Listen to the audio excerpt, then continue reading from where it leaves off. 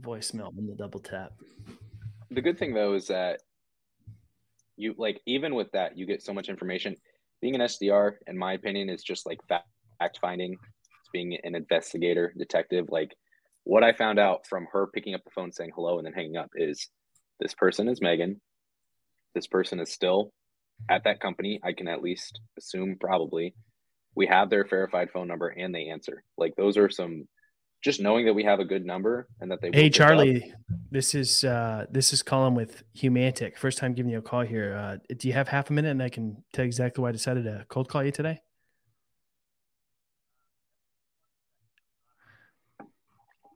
Yeah, hey, no problem. Sounds. I mean, you're obviously in the car. I can definitely try you back at a better time.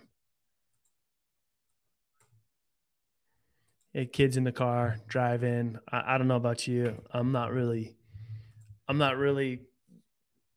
gonna lean into a conversation when I know I'm never gonna get his full attention, nor do I want it when he's driving. Yeah, no, you're not going to get it. Actually, we're on an offsite.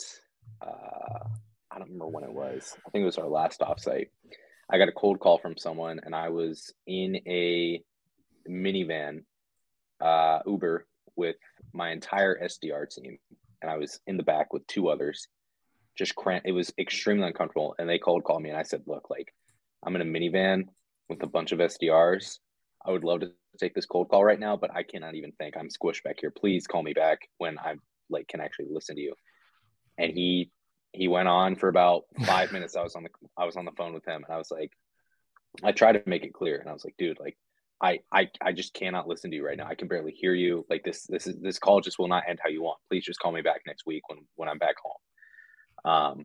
And he did, and he booked the meeting, but uh, because he had something interesting, luckily. But if he didn't have something interesting, I probably would not have given him the time of day. Like there's times where just like think about like reverse it, be a human, and like think about it. Like if you were in a car with your kids, would you want to take a cold call, or would you rather focus on the road and get your kids to wherever you're going safely?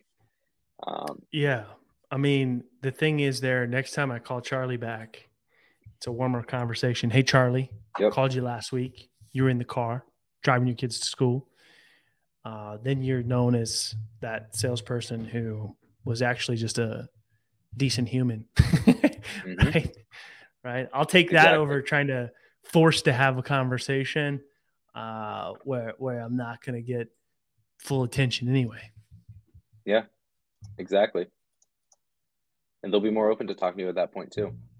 Exactly. Exactly.